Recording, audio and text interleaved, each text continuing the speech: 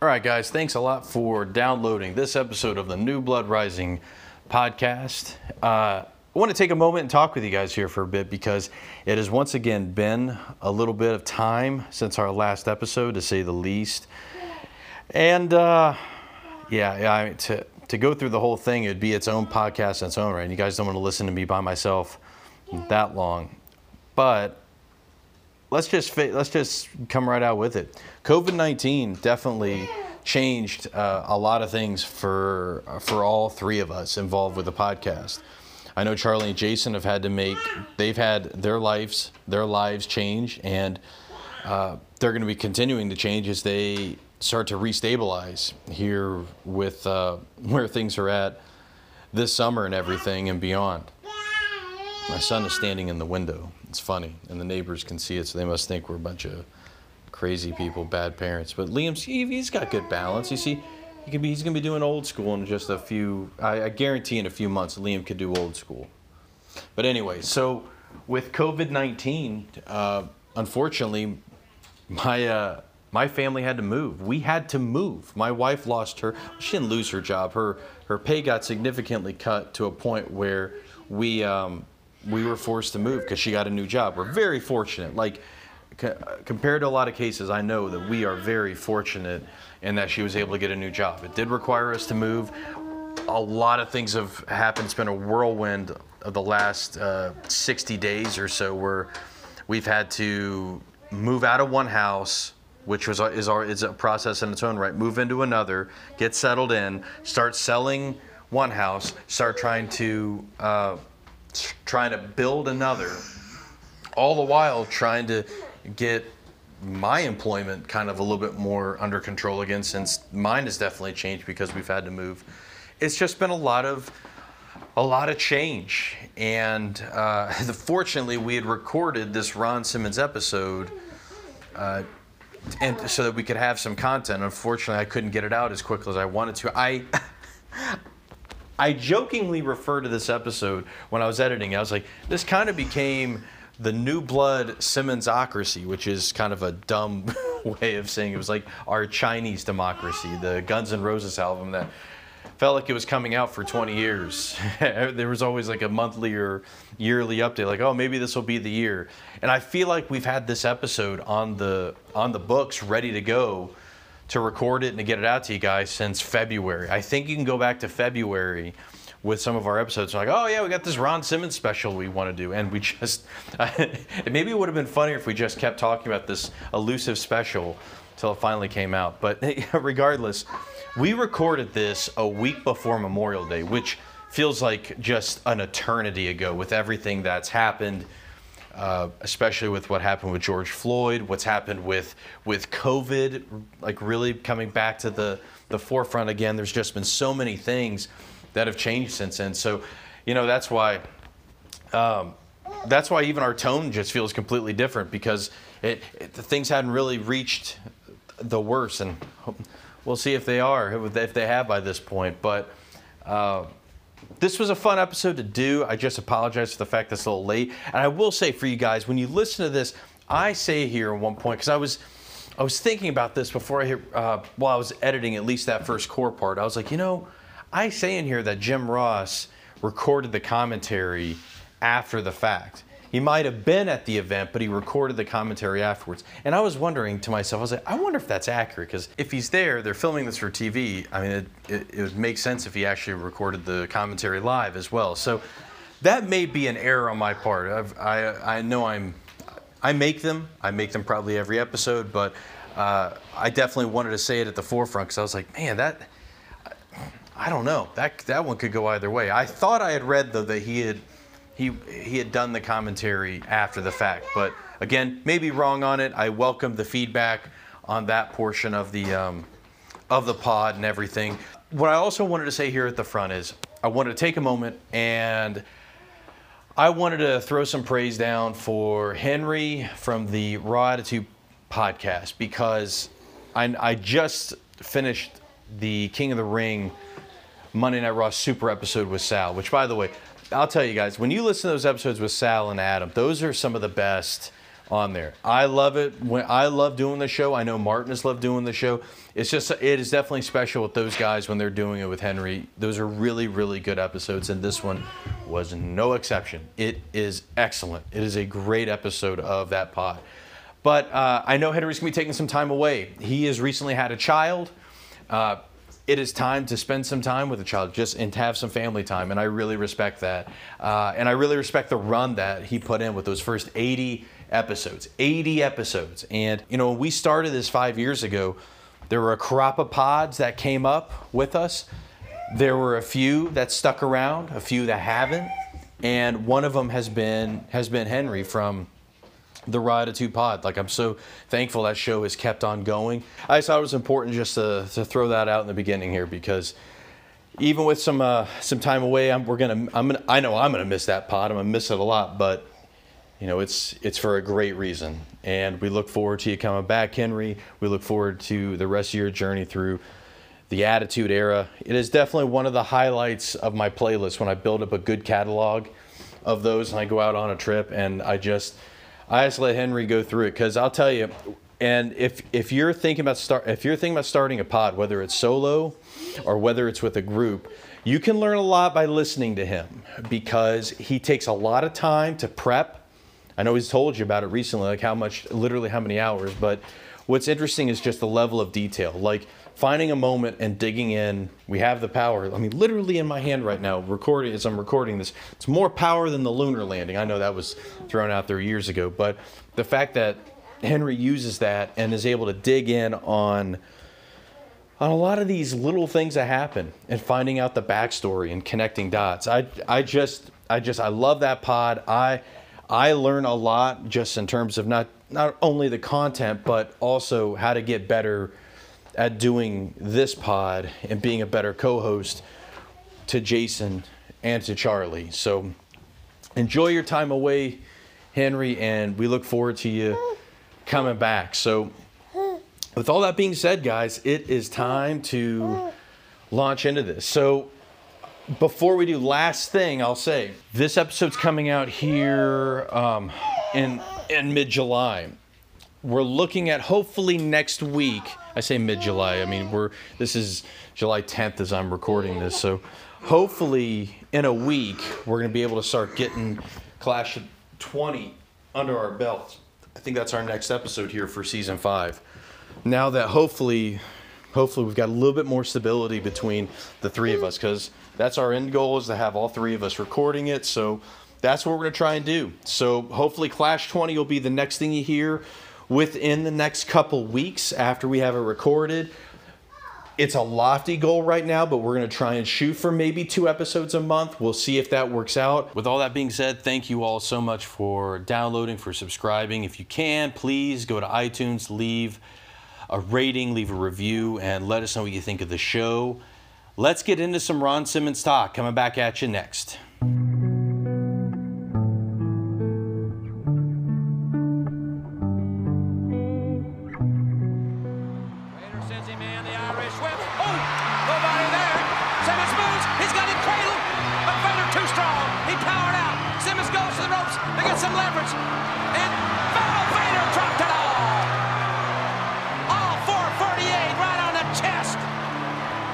Simmons as all the air rushes out of the challenger's body. The champion back up. Back in control is Big Van Vader.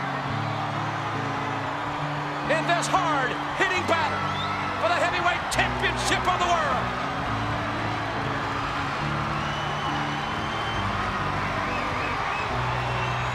Vader now in control.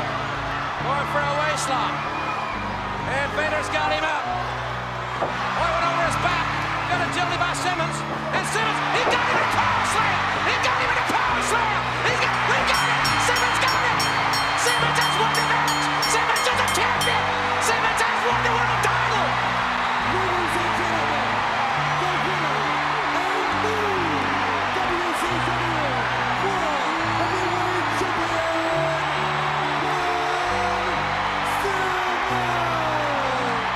He has realized his dream to become the best in the world. And indeed he is now on top of the mountain.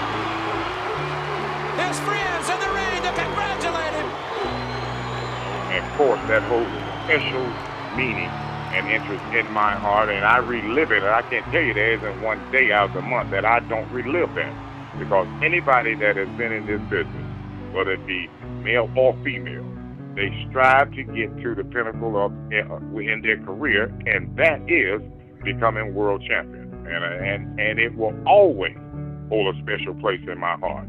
And you know, it continues to this day to resonate with me as if it was just, you know, happened last week. And then not only that it holds a special place and meaning more than just becoming world champion, is to have others come up to me now and say, hey, Ron, thank you for inspiring me not only to get into this business, but inspiring me to go on to do things that I had reservations about doing in life. So you can't ask for a better compliment than that, and then to have purpose in what you did. So I can't express to you enough, you know, that means to me to hear people say that. So yes, I relive it all the time.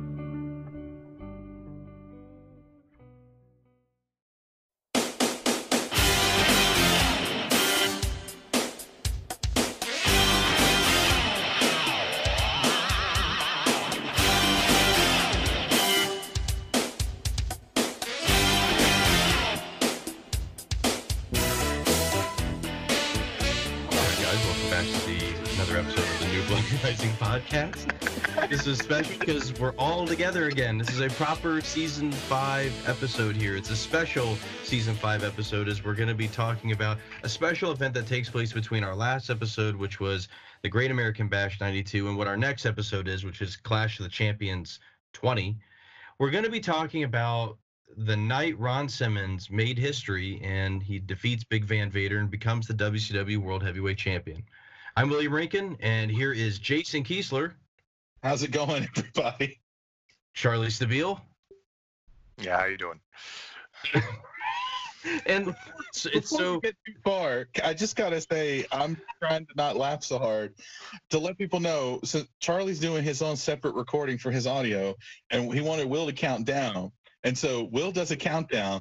And like 2 seconds after Will says record, I heard a click, like someone was pressing the key to record, and I almost lost it. It was like that Rick and Morty, where Rick like flipped the switch on the left, and you hear like the switch go off, and then the other switch, and he wound up killing all those people by accident. It's just like record. I've been trying not to bust out laughing. It is a loud clicker. I should have just done the double tap. Will goes record. It's like, did it take 2 seconds for Will's words to get to you? See, that's what's weird. Like, I'm willing to bet there is some kind of delay, like on all 3 parts, and yet it always comes out sounding fine. That's the part I don't get. What's interesting. So here's what's interesting, is whenever the reason it's always good to export it as a WAV file is because whenever it's compressed as an MP3. And Henry, for example, with his pod, he knows exactly what I'm talking about when I'm going to be talking about this. And some of you other guys out there that do pods, when you have somebody who gives you an MP3 and you have yours just in the whatever raw format on your thing, because it's compressed, because an MP3 by nature, and you guys all know this, it's a compressed file. And that's why, you know, when you listen to it very closely, like it doesn't sound quite as good maybe as a record or like a vinyl or a CD quality, whatever, because it's compressed. What it also does, though, is it's hard as hell to sync. What'll happen is like we'll be together and it'll be fine, and then all of a sudden like one of us will jump like behind, ahead, and you have to trim. It's a freaking mess. It really is. It's funny as hell. Really? Whenever yeah. So like that's why whenever I tell you like, oh, if you can put it out as a WAV file, you know, that's better. That's better because then it's uncompressed. It's big. I mean, it's a big file, but it's uncompressed. So that's this is some great content here for season 5. We're talking about the behind the scenes of podcasting. I hope everybody's enjoying this. I hope you appreciate the pros and cons of the MP3 versus the WAV. Here's the thing: it's a podcast on the fly about a miracle moment that apparently happened on the fly. It wasn't supposed to be seen by people. So bring it back. Let's dig into it. So what I want to, Jason, starting with you, what do you feel like what are your initial thoughts, feelings on what we've seen of Ron Simmons? We started with Great American Bash 90. We're now kind of in mid-year 1992. What are your thoughts on Ron Simmons up to this point? I love the the beginning, like for our starting point, is here's this dominant tag team that are heels, and they kind of have a couple of heel versus heel matches against the Horsemen, and then branch off and do their inevitable split. And here's Ron Simmons, clearly the guy that they're behind and pushing, and it works out great. He has that, that big feud with Lex, and you can get behind him, and he feels like someone's there, and then for some reason just kind of drops off the face of the planet for a long time with just more or less showcase matches until this. So I mean, I was always like, as when I was a kid, once Ron Simmons was face, I thought Ron Simmons was cool. My aunt went to high school with him and worked at a car dealership, and he was WCW Superstars were there giving out autographs, and she got me an autographed picture of him, and for my birthday, and sent it to me, months early. But it was cool. It was like, here's Ron Simmons. And the cool thing is this was Ron Simmons was a good guy, but clearly doom Ron Simmons because he's Calvin. But I'll take. So it was neat. Like Ron was. It felt like there was, definitely should have been like a big U.S. championship run or something before this, but that's what happens when you're in WCW in the 90s. They don't know what to do with it. I like what Jason said. I think, if they had planned this out, a U.S. title run would have been a great way to kind of start it up. Maybe feud with Ravishing Rick Rude and Stunning Steve Austin. Like Ron Simmons and Stunning Steve Austin, I think, could have had a great feud. Like, it's one of those weird anomalies where it's like Farouk and Austin, they kind of feuded, but it wasn't that great. But I think the characters of Ron Simmons and Stunning Steve could have been great. And that's kind of, I guess, what leads us to here, where we get to see what it looks like to have Ron Simmons be the world champion.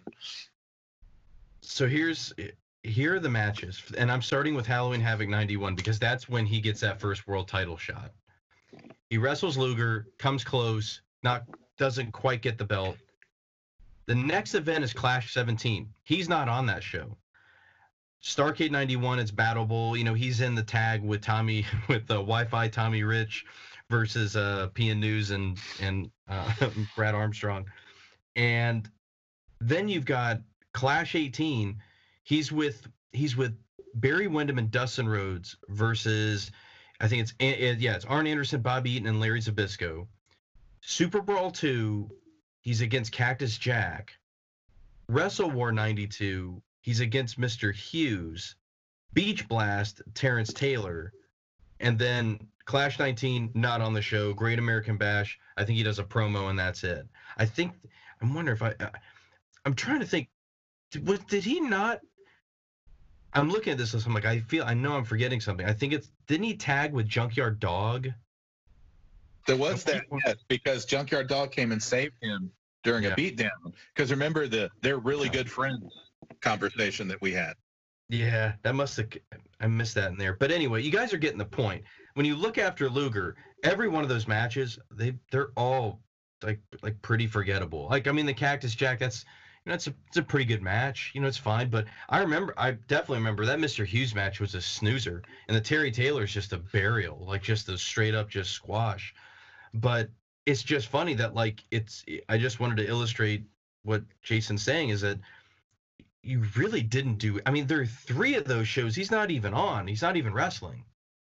So it's like, what was going on with this guy? So this connects though with, of course, whenever there's a situation like this where you have this kind of talent that it seems like the direction is just kind of keeping so sharply, you have to look at, well, what's happening up top? Well, when you look at who's the executive vice president at WCW, so we just said we're 2 years into this run. From it's basically July 90 to now we're in July, we're actually in August 92. So 2 years in.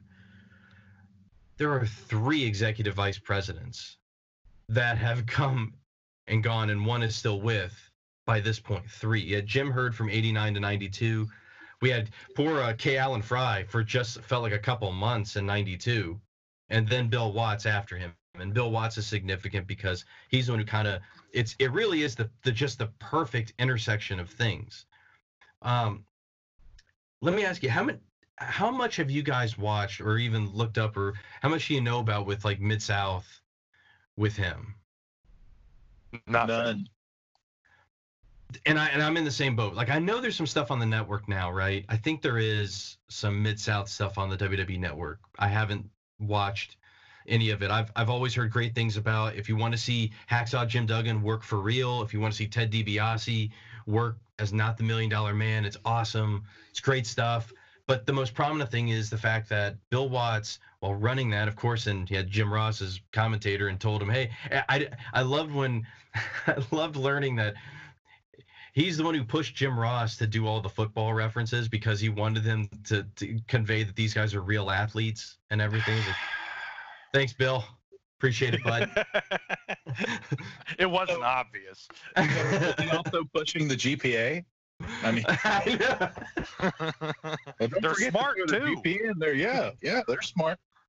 It's a smart feller. The most significant thing is the fact that he pushes Junkyard Dog. He takes him and really pushes him as the top star, which is significant because he's black, and that didn't happen a whole lot with wrestling promotions, was to push a black star, and he did it predominantly in matches in the South. And reading some of the stories about just how rabid the fans were great. Like when the Freebirds got, always can't get away from them. They're just always around. They there was at one point where like they had injured Junkyard Dog, and like somebody was coming up to like punch him or whatever in a match, and like somebody from the crowd was like don't worry, dog, I got a gun. He was like, yeah, wow, yeah, that's what I want. That's wrestling, man. People bringing guns to protect the faces. That's awesome. But the COVID thing's a blessing. No crowd. The only reason the reason it's important to bring that up is just because when he comes in, he sees obviously some real talent, or at least sees something with Ron Simmons that he can use and duplicate that Junkyard Dog success that he had by doing the same thing with him. And look, he checks off all the he's got the Bill Watts checklist. Like, he's a fantastic athlete. Yes, real athlete at that. Fantastic. And he's got the thing about it, it's interesting, is he's not good on the mic really at all, but he's got a tremendous charisma with the fans. Like, and it's almost like a physical charisma where like it's like Luger, to where like both those guys fire up so well. You know what I mean? Like, whenever that guy gets hot, like that crowd just explodes. And it seemed like it was just like there was an opportunity that, and I think we notice it like with especially that Great American Bash, Charlie, when we did that, and he cuts that promo where he says, he's basically laying down the challenge for whoever the world champion is between Vader and Sting. Mm-hmm. So that's what kind of brings us to this moment. This event, it takes place. Now here's the thing. The date on this is August 2nd, 1992. I can't remember. I don't know if that's when this was actually taped or if that's when it aired, but I'm going to say that's probably when it aired. It was August 2nd, 1992. This is a freaking house show in Baltimore that this takes place at. And I told both you guys, like, the crazy thing is, like, this match isn't even on the card. It wasn't at all. And it's really like, I'll say, I'll get into stuff about the booking, I guess, a little bit after, but we're just setting the stage here where Vader has taken the belt off Sting. And I think on this night, they're supposed to have a rematch for that title. Well, that doesn't happen because Jake the Snake comes out and ambushes Sting earlier on in the night. He makes his first appearance in WCW and takes out Sting. He injures him, and it sets up a clash in no better place than Baltimore with Ron Simmons taking on Vader. So I guess at this point, let's just get into this match and just talk about it here. So Jason, to start with, what are your thoughts on this match? It's not very long. It's like a 13-minute match or so. What do you think about this? I do like a good hoss battle every once in a while, but this also kind of highlight the limitation of hoss fights back in the day. Like, it is, you see a lot of punches and a lot of clotheslines. And the test of strength bit is really cool. I do like that or when they're doing that shoulder lock up, because you see like Vader pushing back and Ron is still higher up. So Vader's making Ron look like he's strong as shit. even in that moment before everything. And we get to, just to piggyback off what you said a little bit ago, we get Jim Ross telling us that this is Colorado versus Florida State. We got an offensive lineman versus a defensive line, right? I mean, like, just and he's Jim Ross being by himself and not actually being there in the moment. You know, I'll give him some credit for it because he does put a lot of urgency and excitement in this match, and times when there's not. But one thing that really stood out for me was the point where Ron Simmons had beat Vader to the, you know, in all these different moves to the point where Vader left the ring. And it's not something you think about with monsters like that, leaving the ring to catch a break. So, I mean, it's again, in every offensive move Ron Simmons does, you would think it's like the 450 frog splash, the crowd reaction. And in the defense, kicking out at 1 from the Vader splash, kick out at 1. Wait, a 450 frog splash? Yeah. That would be so amazing. Wow. Right. Thank you for catching that. Wow. I'm just picturing it. Like the 5-star 450 frog splash. Leg drop. The Van ring Dam- explodes. Can you imagine Van Dam hits that and he just has a seizure out of the ring because he's selling, he's Because hurt he so sells bad. it. And it still only gets a 2 count.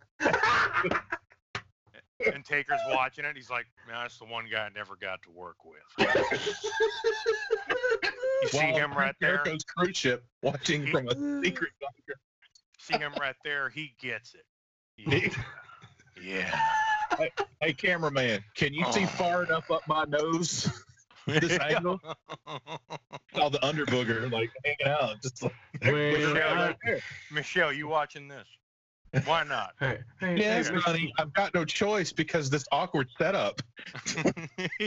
Michelle, would you like another oatmeal cream pie? I'm gonna go grab a couple Little Debbie's. Hey, Michelle, what's that say on your shirt? God is dope. You calling God a dope? Because I'm gonna tell you, I'm gonna bring the fire and fury on you. The hell does that mean? Shit. But Ron That was Simmons, a little more Walter Matthau.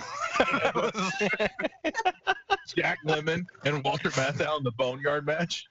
There we go. Yeah. How's it going, dickhead? Hey, Gustafson, what's my wife's name?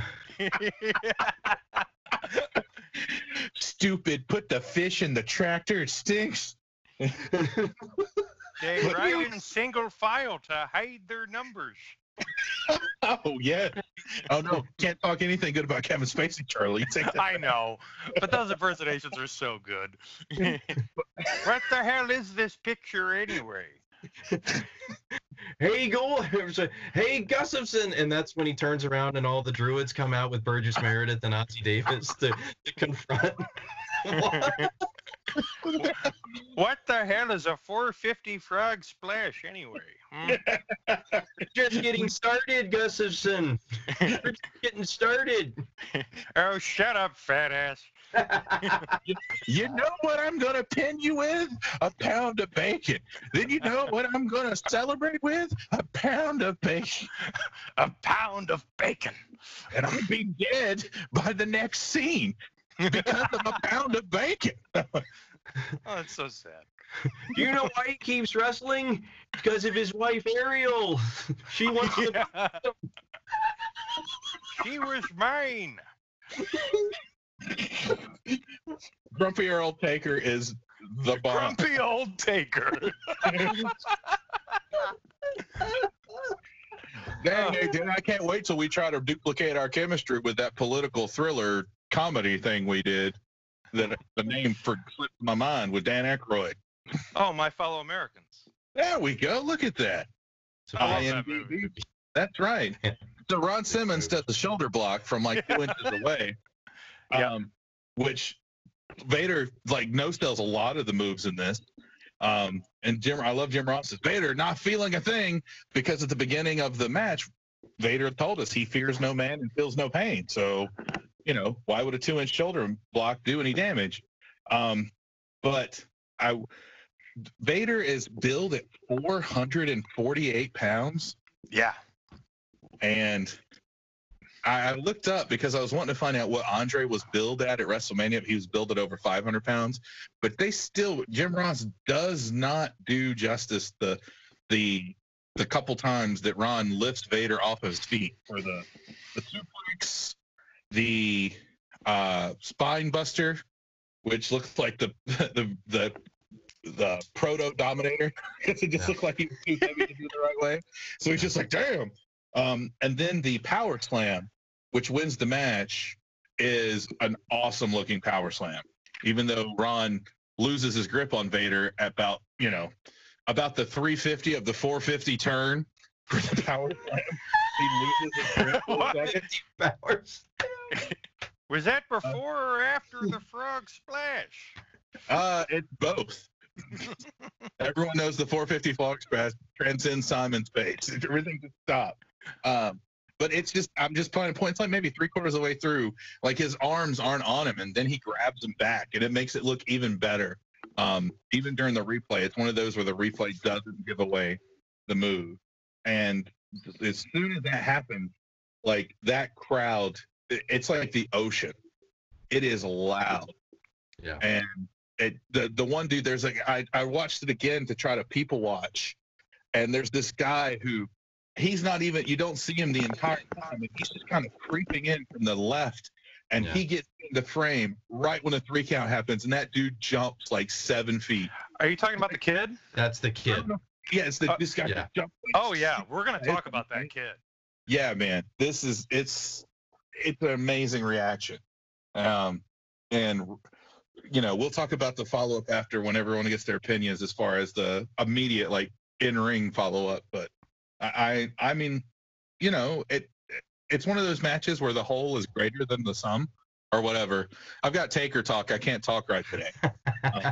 I'm as good as I once was, and right. I won't get fooled again. Yeah. Yep. As good as I once was, or something. I don't know. What the hell is this picture called anyway? What was this picture? My fellow American badass. That's what it's called. All right, before we put the spaghetti in the machine, anyone tell me what one of these Chewbacca things is? You got Matt out reading for Obi-Wan. I'm going to take a dump in this thing. Just to go back on our pre-record conversation, Billy D. Williams loved to, hey, Han, Leah, my favorite, Chewbacca. It's Chewbacca. It's Chewbacca. Wookiees hide out in a Wookiees stick out in a crowd. Yeah. So I've been sitting on this desert planet for 30 years waiting on Ron Simmons to win the World Heavyweight Championship.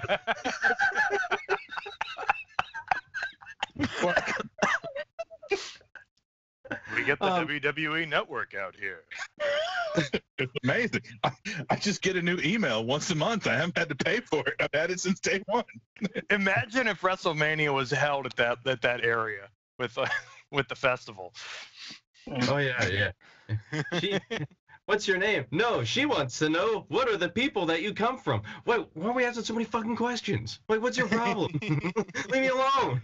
I don't want to talk to you.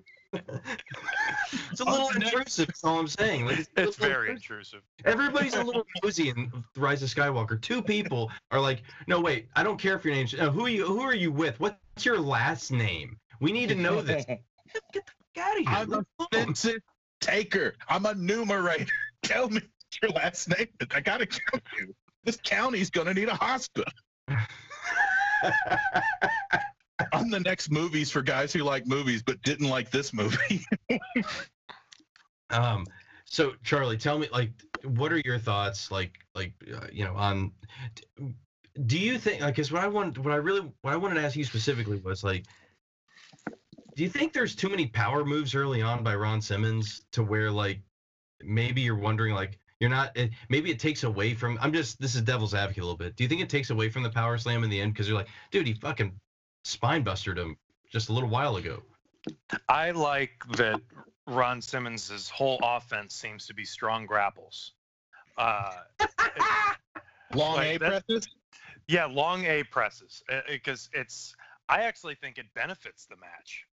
Because, it's like, I don't want to see someone put Vader in a wrist lock, and Ron Simmons seems like such a long shot to win the world title at a house show. So I like the psychology of, I'm just going to hit him with every big move I have. Be damned if I get gassed. I don't think it takes away. I think it's a nice build up. That spine buster is incredible. It actually looks like he completely lifted him on his own. Like to see someone toss Vader around like that gets really something. I love the way Vader sells Ron Simmons's punches. He's selling them like he's getting just hit in the head with a sledgehammer.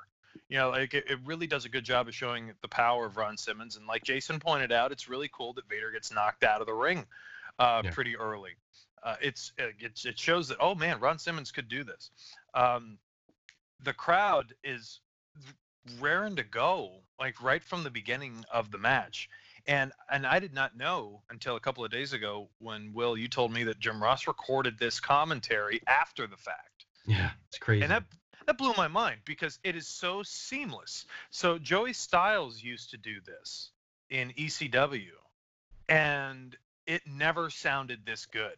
It sounds like JR's right there. His excitement almost matches the excitement in the crowd at the right spots. It's not like there's this disconnect. And I wouldn't be surprised if he was he saw the event live, so he could really dial into the moments when he's watching him again later. You know what I mean? Like, cause sure. like but it's like you said, like if you didn't know that, your listeners like, man, that's like, he's right there. And it's awesome. The only reason I ask about the power moves is because it is weird that like he basically like smokes Vader with like a ton of big power moves early on. So it's like, man, like he kind of dominates him. It's kind of funny in a way because like usually these matches go where like the big monster guy's gonna really dominate for a while, and then they slip on the banana peel, and then the babyface makes the comeback. This is one of those great examples of a WCW match where one thing I like about WCW matches to a point is the unpredictability that could happen. Like, it's not like the face is in control for the first 5 minutes and then the heel's in control for the next 10 and then they go for a finish. It's not like that. So there's this air of unpredictability to the pinfalls that's really cool. Like, if I had been watching this for the first time as a kid, I definitely would have thought the second rope splash that Vader does was the finish. Yeah.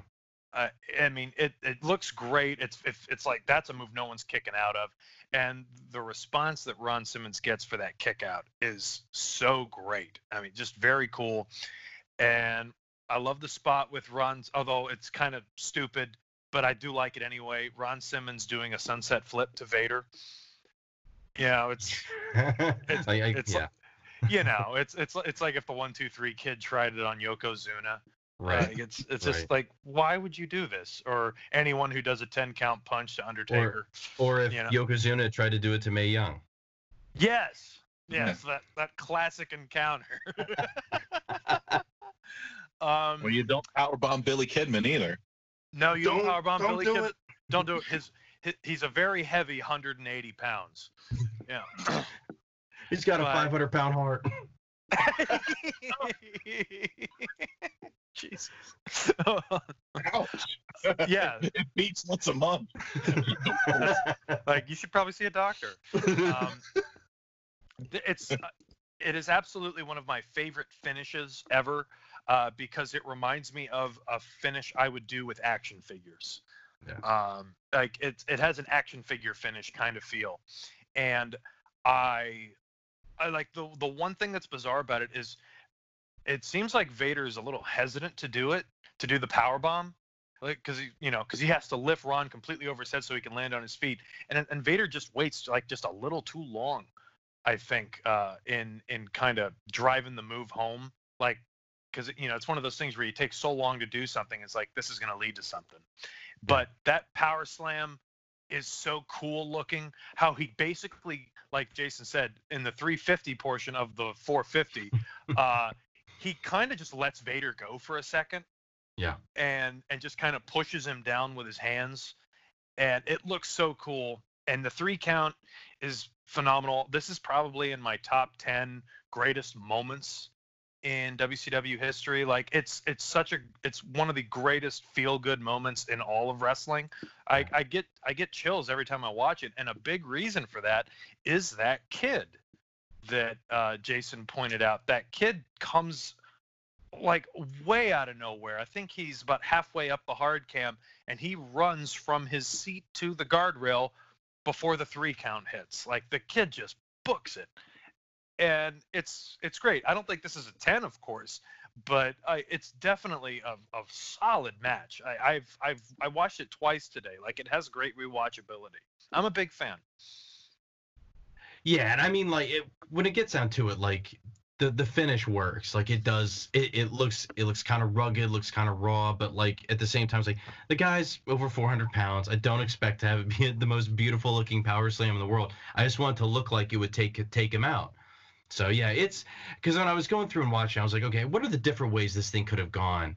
And you know, of course, the classic way is, well, you do Hulk Andre, where he goes to the body slam early, doesn't work, and his back hurts the rest of the match, right? That's a lot of times what happens when the small guy wrestles the big guy, is that they try to do something. Obviously, they can't lift the guy, but what's great is, like, from Jump Street, he gets that belly to back suplex, and it's like, oh man, this thing's on. This is on. Mm-hmm. Yeah, it's neat just listening to the crowd as it goes through, if nothing else, and just kind of even tuning out Jim Ross for a second, just listening to the crowd. The way the crowd is in on this, and I think this kind of does tie into, like, and I think this is an interesting fork in the road. You can look at it one of two ways. Like, it's very savvy on the one end by Bill Watts. You book this in Baltimore. Baltimore has a very heavy African-American demographic, very heavy population there. Of course, this is a great setting for it. Would this work as well in Greenville? No, it wouldn't. But you also, like, I don't know if this was a standard practice at the time, if they did this only so often or whatever, but when you only have the adults pay to get in, you have kids get in free, awesome, great. That's a blast for a kid to be able to go to wrestling like that, and like it doesn't break the bank necessarily for the family. That's great. So that's why that place is just so jammed and it's so loud. And then the fact that, like, they do that switcheroo and they bring Simmons out as a surprise to face Vader. It's savvy. Now here's I want to see what you guys think. Like, if on the one end it's savvy because, like, yeah, it's an amazing it is a cultural moment. I don't know, like, at the time, I do not remember at the time how big this was, if it got outside of wrestling, you know what I mean? Like, if it reached a point where, like, you know, you got people that are non-wrestling talking about it. I guess my question is, do you think this works the way they did it? Doing it at a house show that would be a TV taping, or do you think it should have been done a different way? Thinking, of course, you could probably still get the same pop, but do you think this was the best way to execute it? I think so, because I was thinking during Charlie's review of it about how it doesn't have one of the things that Charlie absolutely hates, which is bad officiating, because it wasn't. Or I was going to say, Vader comes out with an Orioles cap and tries to get a Orioles.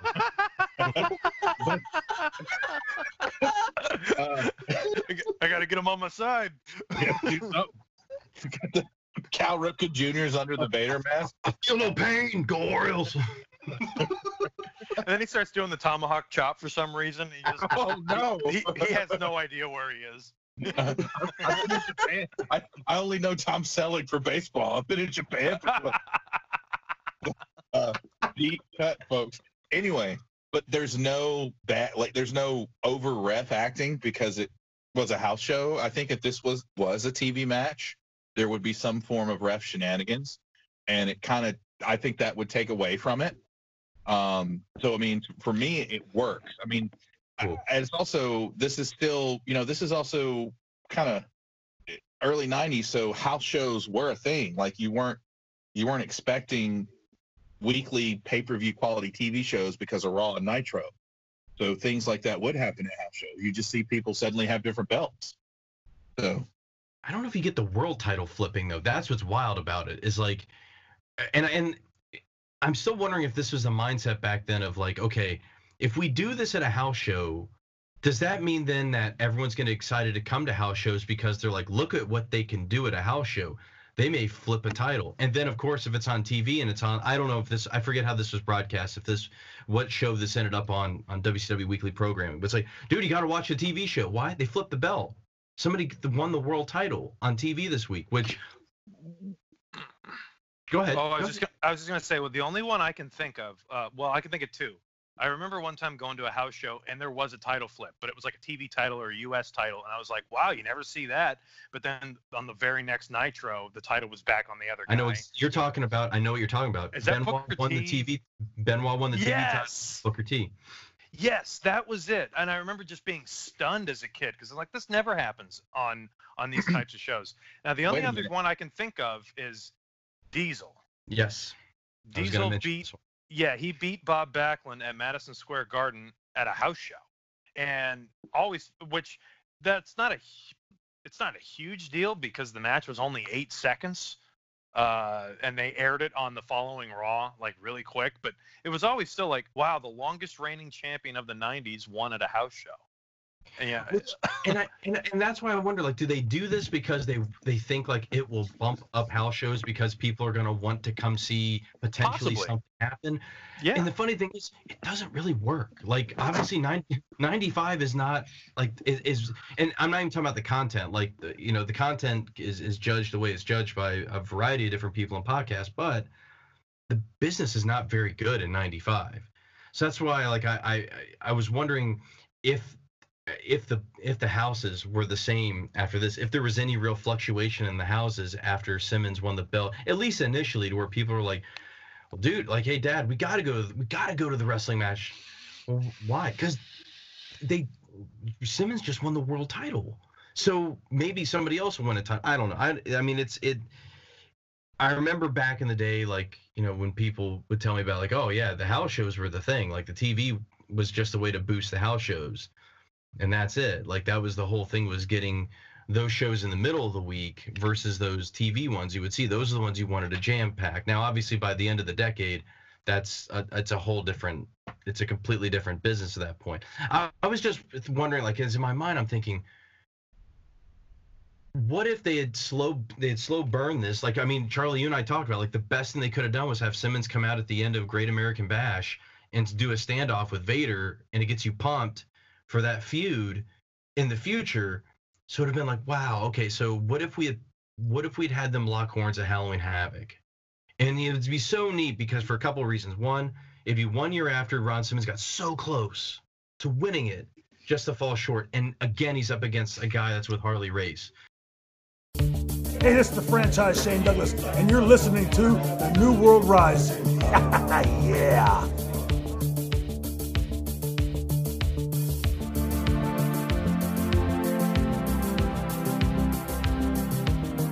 That's what I was thinking. Like, that's the alternative, and I don't know if it comes off any better. This is kind of a perfect moment, not a perfect match, but a perfect moment.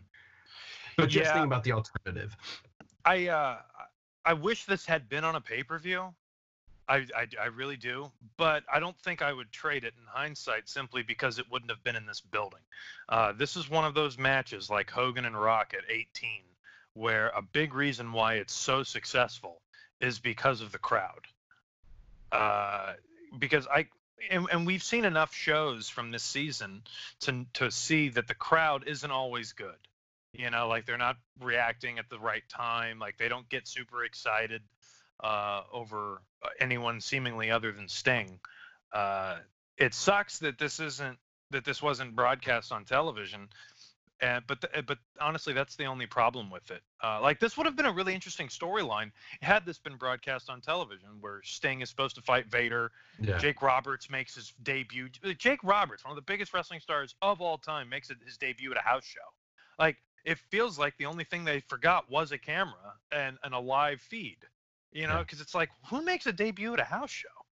And so on that level, no, I wouldn't trade it, simply because it really just comes down to that kid. That kid is just phenomenal. I think what's interesting now, though, is what the follow-up to this because I mean, I'll give you a quick spoiler here, and I actually was incorrect. I told you guys who he was wrestling. I was wrong. It's actually somebody else.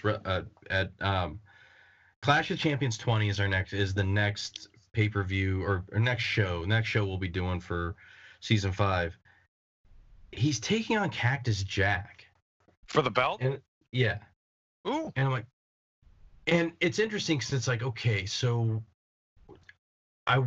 this is the thing about I often think about with guys like Watts, and then even like what we saw last year with Kofi. It's like, cool, this is a moment. It's a great moment. What do you have planned after? And then that's when everything kind of comes apart because it doesn't seem like there's a lot of good planning. And it's because it's weird. Like you have Sting, like, you know, he's trying to get back at Vader. He gets injured by Jake, so now they're going to go off and feud. We'll see what Vader does here for a little bit, but it's like it's like they almost don't leave anybody for Ron to feud with, and it's like, no, we need somebody to feud with Ron. That's really good. It'll help bump him up. Yeah, it probably should have been Vader at Clash, just to have put that match on a legit show. Like if you YouTube Ron Simmons versus Vader, of course this match is the first one to come up, but there are other matches. Yeah. So Yeah. it's like so they did meet up a couple of times. I'm just excited that we get to, because I didn't know that he was defending at Clash, that we get to see Ron Simmons defend the title. Yeah. Like that'd be really cool to see. Yeah. It's just a bummer that, like, from all accounts, because I remember a few years back talking with Mooneyham. I was like, Mooneyham, what happened with this? Like, why didn't this last long? He's like, the houses just weren't good. They weren't good. It was not a draw for him. And I often wonder, like, Ron Simmons brings an impressive skill set. Is he great on the mic? No, but, like, let's face it. How many guys are really great on the mic? There's not a lot. There are a couple guys that do some good work. Repo Man at 92 Rumble, fantastic promo. Yes. It's a great promo, but not everybody's that gifted at. So I mean, I'm not gonna say like, oh, because of Ron Simmons' promo skills, nobody wanted to come see him. It's like, no, it's just maybe it's like the plan wasn't all that well crafted to where it's like, let's put some badass heels up against this guy to really build him up. We'll see though. We'll see how it actually. Well, I'll be curious to see how that Clash match goes. It's definitely, unfortunately, it's not the main event. It's Of like course it's tucked in the middle of the card. I'm like, oh man. What's the main event? The main event. Let me pull it up here real quick. I'll tell you because I had it just for a moment here. Yeah, because on paper that sounds good enough to be a main event. Oh Yeah. well. Unbeat, like Cactus Jack, the man who ignores pain and is an unstoppable machine sometimes, unless you're Van Hammer. Well, the greatest football player of all time. Yeah. Here you go. Here's why it's not the main event. It's an elimination 8-man tag match. Big Van Vader, Jake Roberts, Rick Rude, the Super Invader, taking on. One of these things is not like the Right. other. Taking on Nikita Koloff, Sting, and the Steiner Brothers. Oh my God! Oh. If it wasn't for Super Invader, that would be awesome. I know it's Super Well, Invader. who's playing Super Invader this time? Is it still Hercules? Have to look. That's not sweetening the pot. I know. I was just like, wow, Jake. They put everybody in there. They needed everyone had to get a paycheck. Yeah, that's one of Based those on the number of matches. matches, because there's only, and those clashes are not super long. They're not like Like an hour and a half, right? There's only 5 matches on the card, so you know that thing's going like 30. Is that an elimination match? Yes, elimination 8-man tag. That could take an hour. Yeah. Uh, Yeah. What's it your really- over under Super Invader is out within 10? It's actually a pretty good card. The first match is for the TV title. It's Steve Austin versus Ricky Steamboat. Oh hell yeah! No Now that's- disqualifications. Now that's a great feud. Yeah. That's one of those matches I'm looking forward to because our season finale is one of my favorite encounters of Steve Austin, and it's his match with Steamboat. Yeah. So yeah, that's gonna be great. Yeah, and then another tag. Here's a weird tag. Barry Windham and Dustin Rhodes versus Butch Reed and the Barbarian. You know why Butch Reed's there. I mean, you know exactly where that's headed. He's going to have a match with Ron. That's just... Yeah. Yeah, There it is. because we know that last one went so well. The Doom explodes. Oh my God! Austin.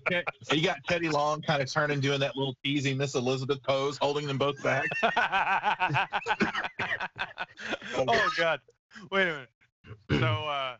So Ron Simmons picks up Teddy Long and runs him to the back. He just, we need a doctor. Gonna need some help back here. Butch Reed, Ron Simmons leaves his hand on his buttocks a little too long.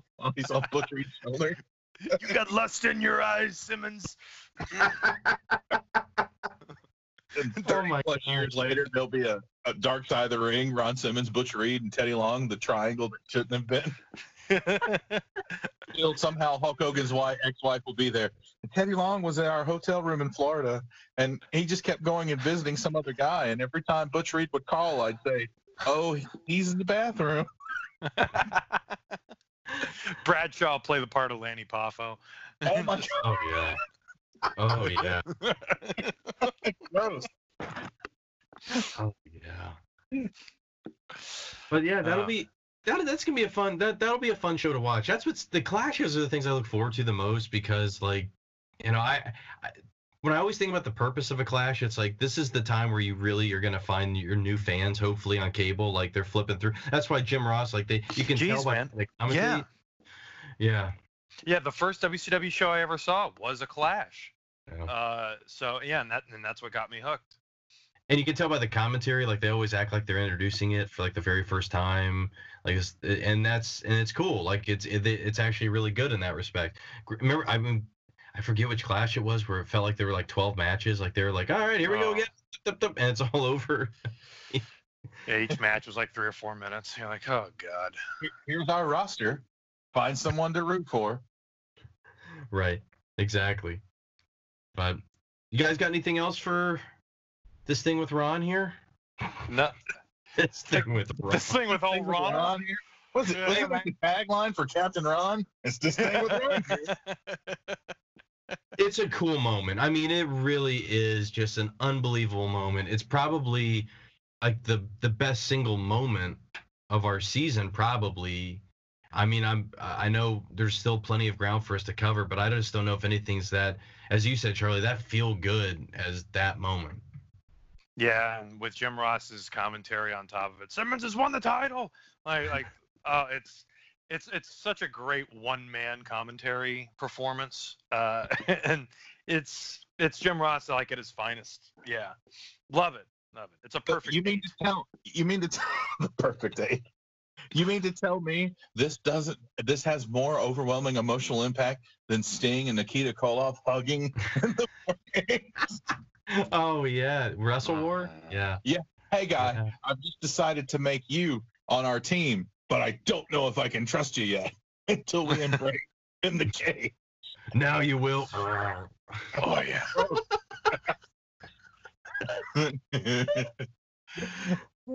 Jason, I think earlier did you want to talk about the wrestlers who come in the ring afterwards? That's okay. So it's Ron Simmons wins, and it's within a few seconds. There's Pillman, Z-Man, Barry Windham, Dustin, and Van Hammer. Yeah, Van Hammer. And it's like, and it's not, the only reason I'm calling Van Hammer out is because the rest of them like are hugging him and like Dustin, like, you know, have this thing embraced. Brian Pillman, for some reason, keeps rubbing the title on Ron Simmons like it's his Buddha belly. And Van Hammer just grabs his head in like this weird lock and is like trying to just ham it up and like, or hammer it up. I don't know, but it's just like that's right. Everyone's favorite heavy metal artist, fucking Stevie Ray Vaughan. But oh god, just and Jim Ross goes and all his friends, but none of those. Like all his white friends. I know. I was thinking the same thing. I was trying to tiptoe around it. It was just like that's what I'm here for, Jason. I call it in the ring. I just want to see Jason tiptoe. Period. Yeah. I'm not Greg Sorry. Bloomberg. I'm not dying for no reason over here. Porkins Jr. Anyway, the thing is, like, it would have been kind of neat and really in the moment if no one knew, like, if Teddy Long would have ran out and hugged him, even like it's still like you could still be upset, but like if you to really hammer in the gravity of the situation and the emotion, and also when they cut, like we were talking, Will, about the fans' reactions and stuff in the shots, and when I went back and really it was like watching it to watch that, I was like, man, there certainly are a lot of white women rooting for Ron Simmons when he's winning, because they're like, yeah. I mean, you'd have thought it was a Rick Rude intro the way they were going. Thank you. But it's just, it makes something stand out that there weren't any other African American faces at all. Yeah, give me the Black Scorpion shit,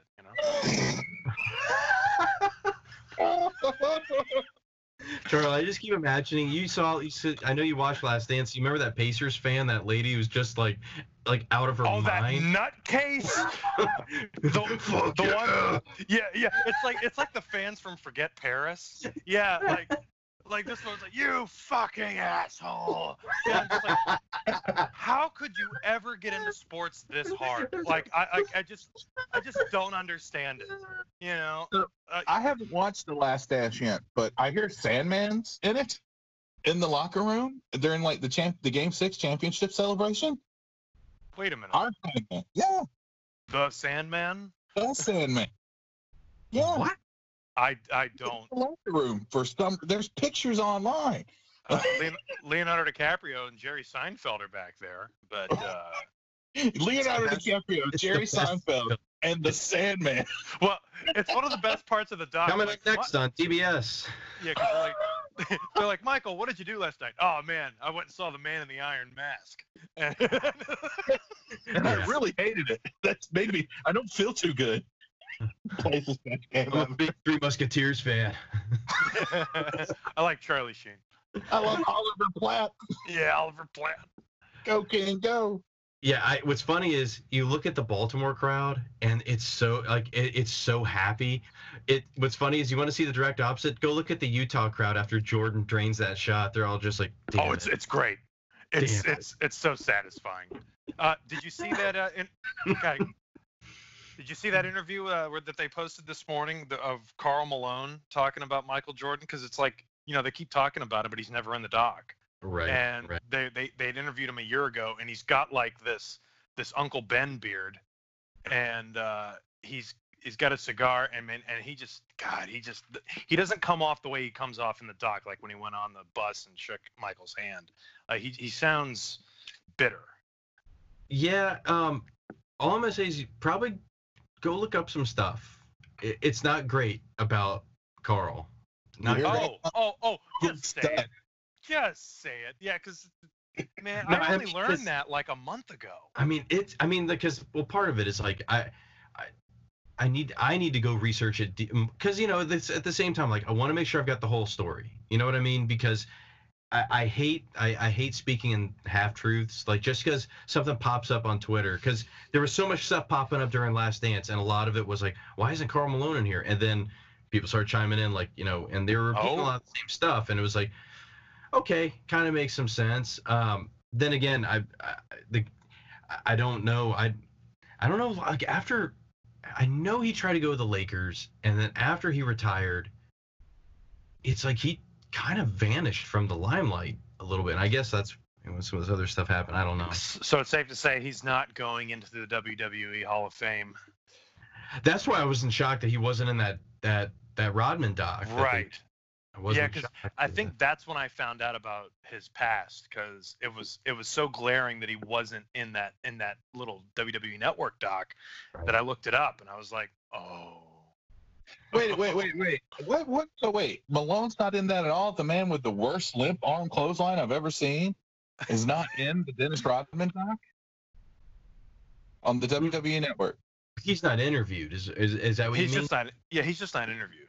That's insane, because that's like one of the biggest mainstream matches ever. Yeah, and it's actually so big that they talk about it on Last Dance. Yeah. Which is really cool. Yeah, more throwing wrestling under the bus is always fun. I love when they. I absolutely. Don't you? I love Costas' just his ire. He hates Vince McMahon. And what's funny is this is years before the XFL thing, where he just slap him around and stuff. Hey pal, this look fake to you. This look fake. Let's make a talk about it. We'll call Dark Side of the Ring. You don't own that, Vince. I don't. I'm going to buy the Vice channel. All they have is reruns of Dark Side of the Ring and shows about weed etiquette. Get out. Well, I think we have reached the end of our content. Yeah, I have no idea how we got here. How did we get here? Oh Well, man, we were born. No. What is life? That's right. And then they drew, the three guys who were supposed to do the podcast got hurt, so they drew all our names out of a bag, and now we're here in Baltimore winning the World Heavyweight Championship. We didn't rank. Eat with a starship. I'm Cybok. I'm Spock's other sibling that some reason is not talked about, like his adopted sister, Michael. Sorry. Excuse me. I just realized my movie has a problem. Wait a minute. I have found a plot hole. Excuse me. Pardon me, I had to go. Oh. Well, guys, we will be coming back with Clash 20. We'll be coming after this, and then we'll be going on a run of some season 5 stuff. We'll be coming back to the perfect 10s, but it's nice to kind of put them on ice for a bit. It cannot become Who Wants to Be a Millionaire. Who Wants to Be a Millionaire was awesome. You know what it was when it was on for a week and then it was gone for a while. But then it was on every week, and it was I don't care as much because it's always there, you know? Yeah, they ran it into the ground. Yeah, and then started, the maximum prize was $500,000, but it was still called Who Wants to Be a Millionaire because you had to win twice. Yeah, that's. Do you remember how big? Do you remember how big the Weakest Link used to be? Yeah, there you go. That show was huge. Do you remember the WWF episode of the Weakest Link? Oh, there were 2 WWF. Oh, that's right, there were 2. Yeah. There was the one Kane dominated, and there was the one that Austin dominated because he said bank after every right answer someone got. Right. That's a damn good strategy. Right. And we, for years, this is before I really started investigating Canadian culture, but me and my friends would make fun of, we would go, because there was a question about Thanksgiving and what holiday is in October, and Booker T said Thanksgiving, and we'd all make until we learned that there is a Canadian Thanksgiving that's in October. That's true. It was Booker T should have went, Canadian dog. Yeah. But yeah, there will be more perfect 10s in the future, and we're just going to keep trying to raise the quality with them. They're fun to do, and it's just fun to really try and do new things with them as well. We're going to have another announcements. They'll be coming out down the road and everything. So we're really thinking about the pod, thinking about new things to do with the pod, and just make it as much fun as possible from the season 5 that we're in. But in the meantime, please continue to follow us on Twitter at New Blood Pod. We're on Facebook, New Blood Rising Podcast. Hey, please, you want to do something cool? Leave a review. That'd be cool. Because you know what? If you drop one of those 5 stars and you write something about us, even if we suck, we'll read it. Sure. Let's read it on the air. It'll be fun. So, if you want to talk about your best of luck spot moments of your life or whatever, to type it up there. We'll read it. It'll be fun. Bank. That's right. We'll call them the 450 Frog Fast 5-star reviews. There it is. That's what it is. Perfect. So you can I am on Twitter though at William Rankin 83. I am the Jason Kiesler. And I am at CM_Stabs. We'll see you guys again for Clash of the Champions 20. Kick out, Cactus! Goodbye, my friend. That's the goodbye. Goodbye, Cactus. Thanks for the great memories, buddy. You're going to be missed, Cactus. Godspeed, Mick Foley.